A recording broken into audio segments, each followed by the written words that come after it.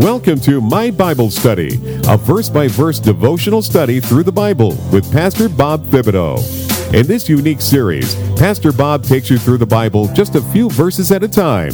No preaching, just a simple Bible reading with examples and explanations of the meaning behind the Scriptures. My Bible Study will take you from Genesis chapter 1 all the way through the book of Revelation. Now, here is Pastor Bob Thibodeau. Cain is a farmer. He's out in the field tilling the earth, planting crops. So nobody would notice this disturbed ground where he had dug a hole and put his brother's body in it and covered it all up. Probably even planted some fruit or something on there, some crops, to try and cover it up. When the ground was split open, and in which it was covered, his body was covered and hidden, it might not be seen in the natural. The murder might not be discovered. He was covering it up, much as Adam and Eve covered up their sin with fig leaves. But God not only seen it, not only knew it, the blood was crying out to him.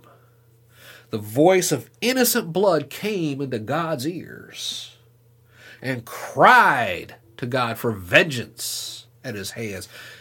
In the original, it says, the voice of your brother's bloods. There's a plural there. Bloods is in plural. And the Jews understood that to mean the posterity that would have descended from Abel if he had not have been murdered. So it's not just the one person that was killed, it was the generations that was supposed to come from Abel that were also killed at that point. In the United States, many states now have laws where if you kill a pregnant woman, you can be charged twice with murder. The murder of the woman and the murder of the baby. Okay? And that's kind of along what this is referring to. The blood, your brother's bloods cry to me from the ground. That's the generations that Cain murdered are calling out to God for vengeance. Some writers also think it could be reference to the many wounds that Cain gave him. Maybe he hit him repeatedly with rocks or took a sharp instrument and stabbed him. It doesn't say, but these writers are thinking that every drop that fell on the ground was calling out to God.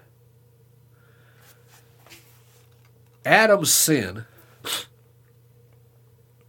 when Adam and Eve sinned, their curse did not come on the people. God cursed the ground. Genesis chapter 3, verse 17. God cursed the ground for their sake. Cain's sin brings the curse from the ground onto Cain himself. Think about that. He can no longer till the ground. And Cain, the farmer, can no longer be a farmer.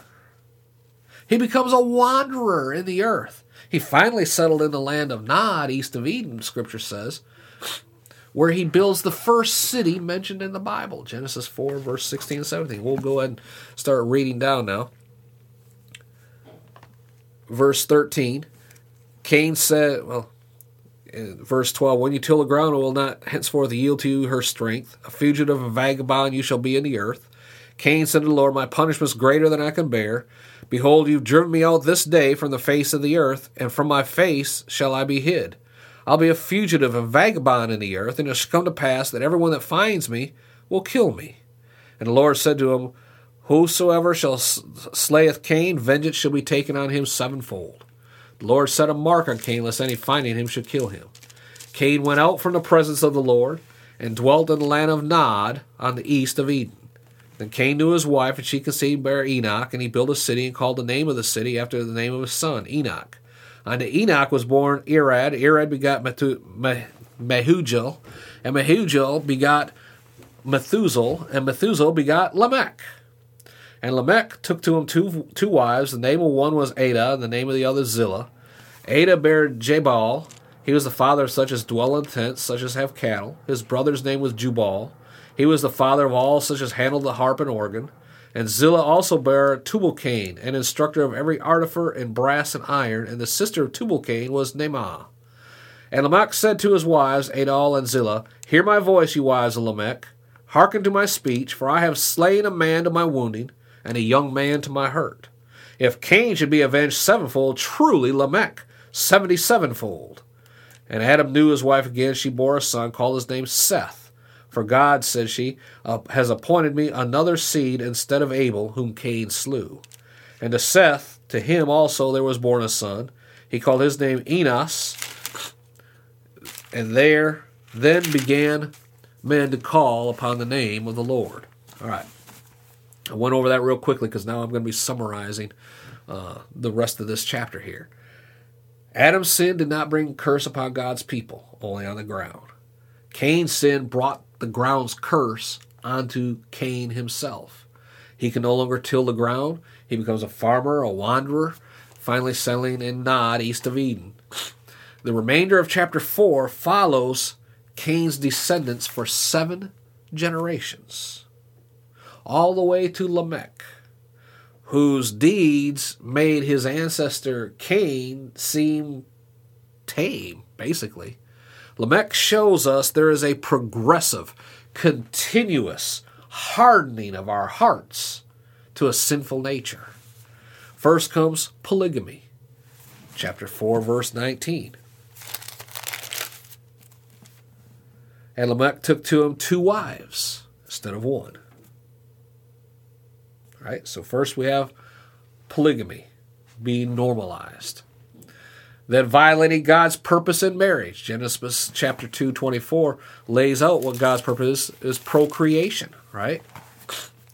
Then he gets angry with someone, and in a vendetta, he kills someone who had merely, basically slapped his face. That's the way it reads. Genesis 4:23 and 24. Lamech said to his wives, Hear my voice, you wives, Lamech, hearken unto my speech, for I have killed a man to my wounding, and a young man to my hurt.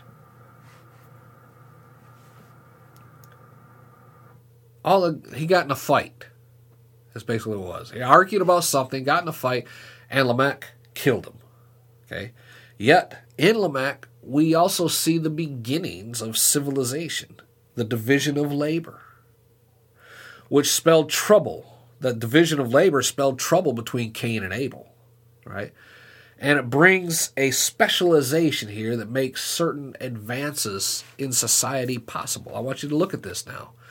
Some of Lamech's sons created musical instruments.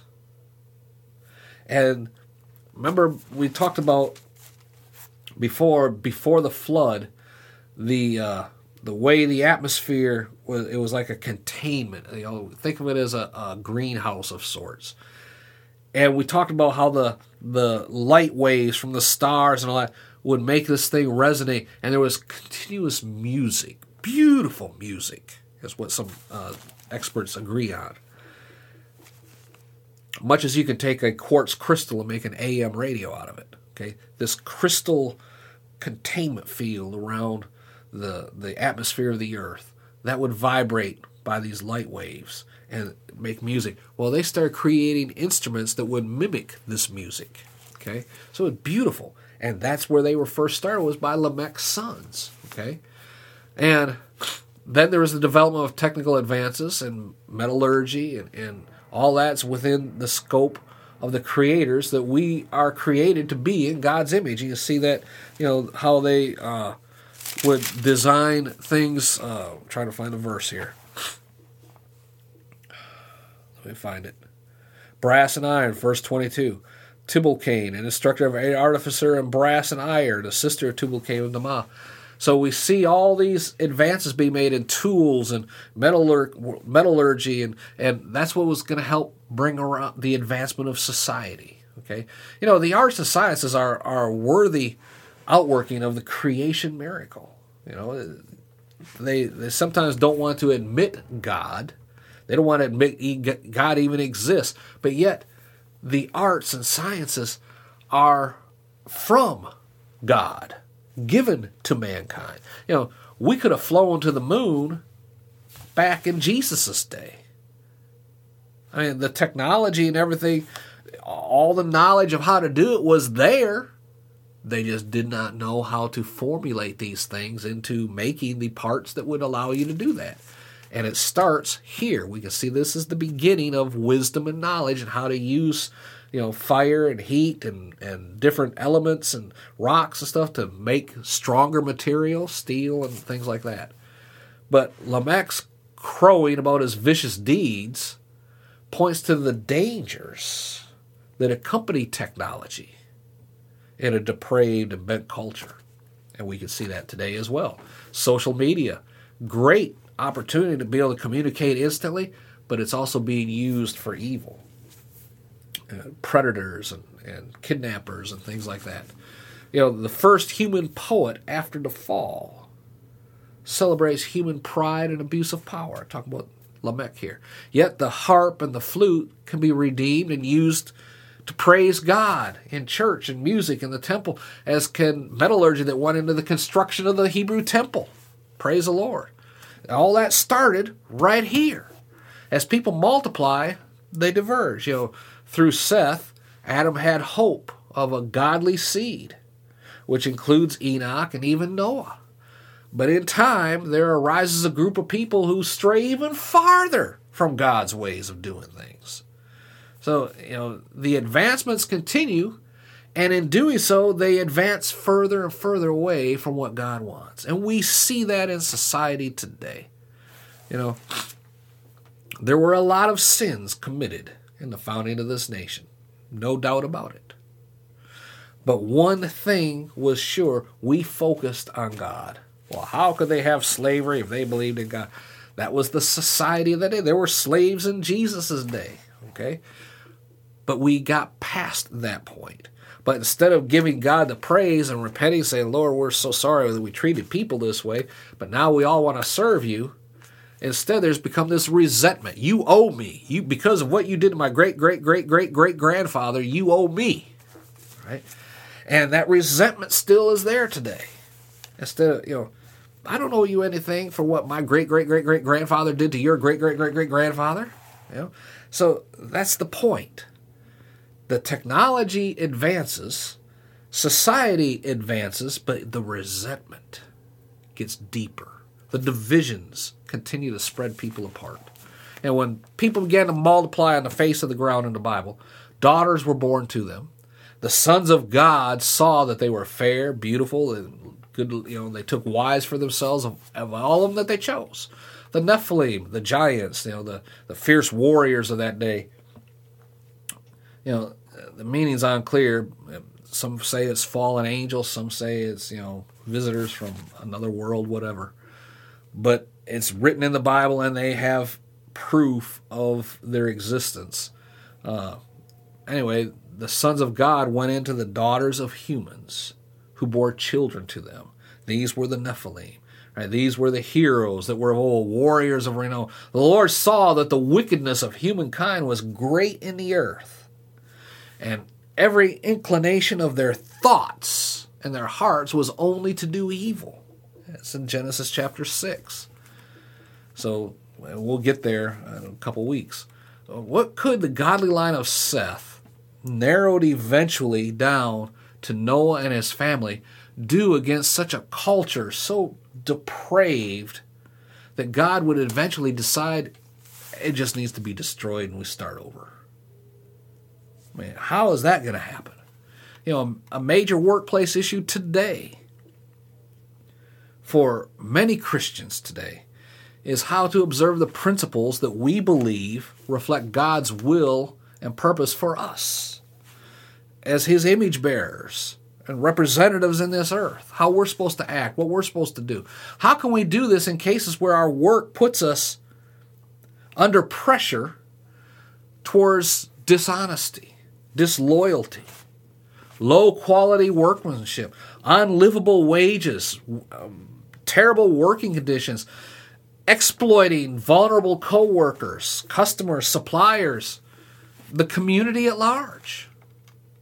We know from Seth's example, and many others in Scripture, that there is room in the world for people to work according to God's design and God's mandate of things.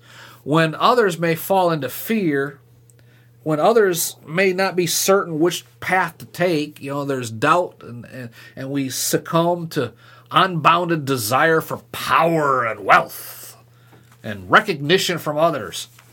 God's people can remain steadfast in ethical, purposeful, compassionate work, doing what's right because it's right, then doing it right because we trust God. Hallelujah. To bring us through the hardships, to deliver us from the persecution, to prove that He is God. Hallelujah. And with that, we receive God's grace. Amen.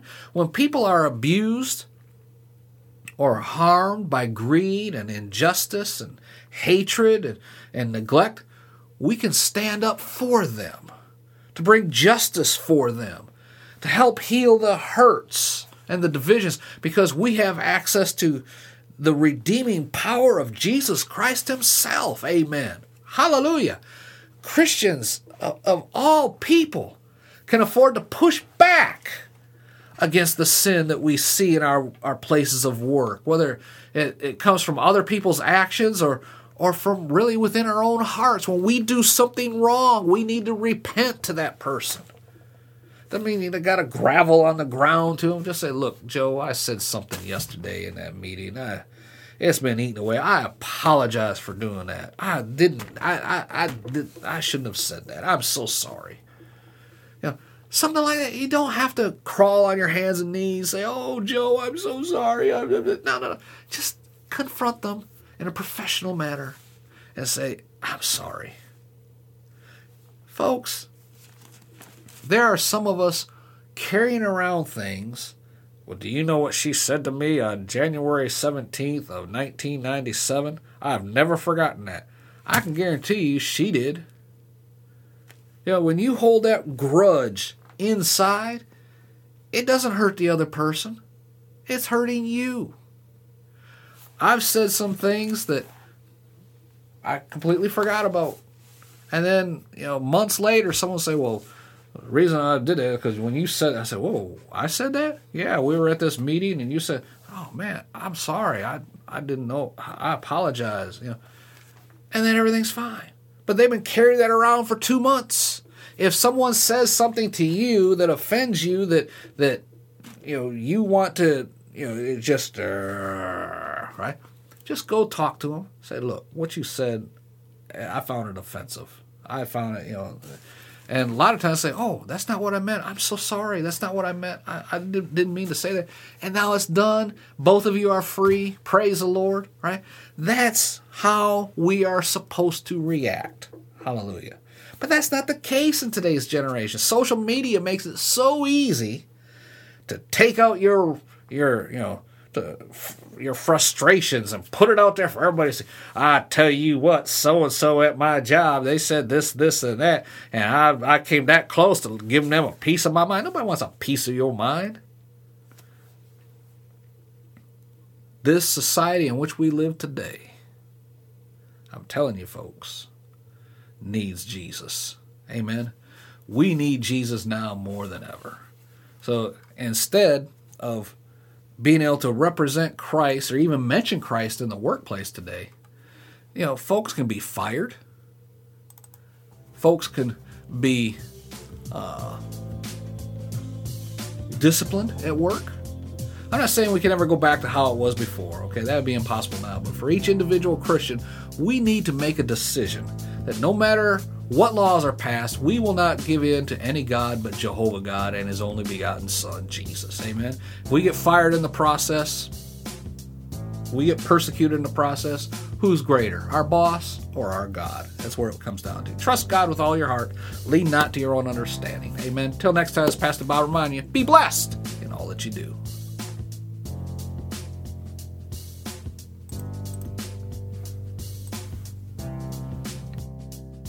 Thank you for joining Pastor Bob as he leads you verse by verse through the Bible in this series called My Bible Study. We pray this study will bring you closer to God and reveal His Word and His will for you through the Scriptures. We would consider it an honor and a blessing if you would support this outreach with your financial offerings. We have partnered with Patreon to offer you unique gifts and benefits for various levels of giving. Please visit our page on Patreon by going to patreon.com/My Bible Study Podcast, all one word. That link again is patreon.com/My Bible Study Podcast, all one word. Until next time, be blessed in all that you do.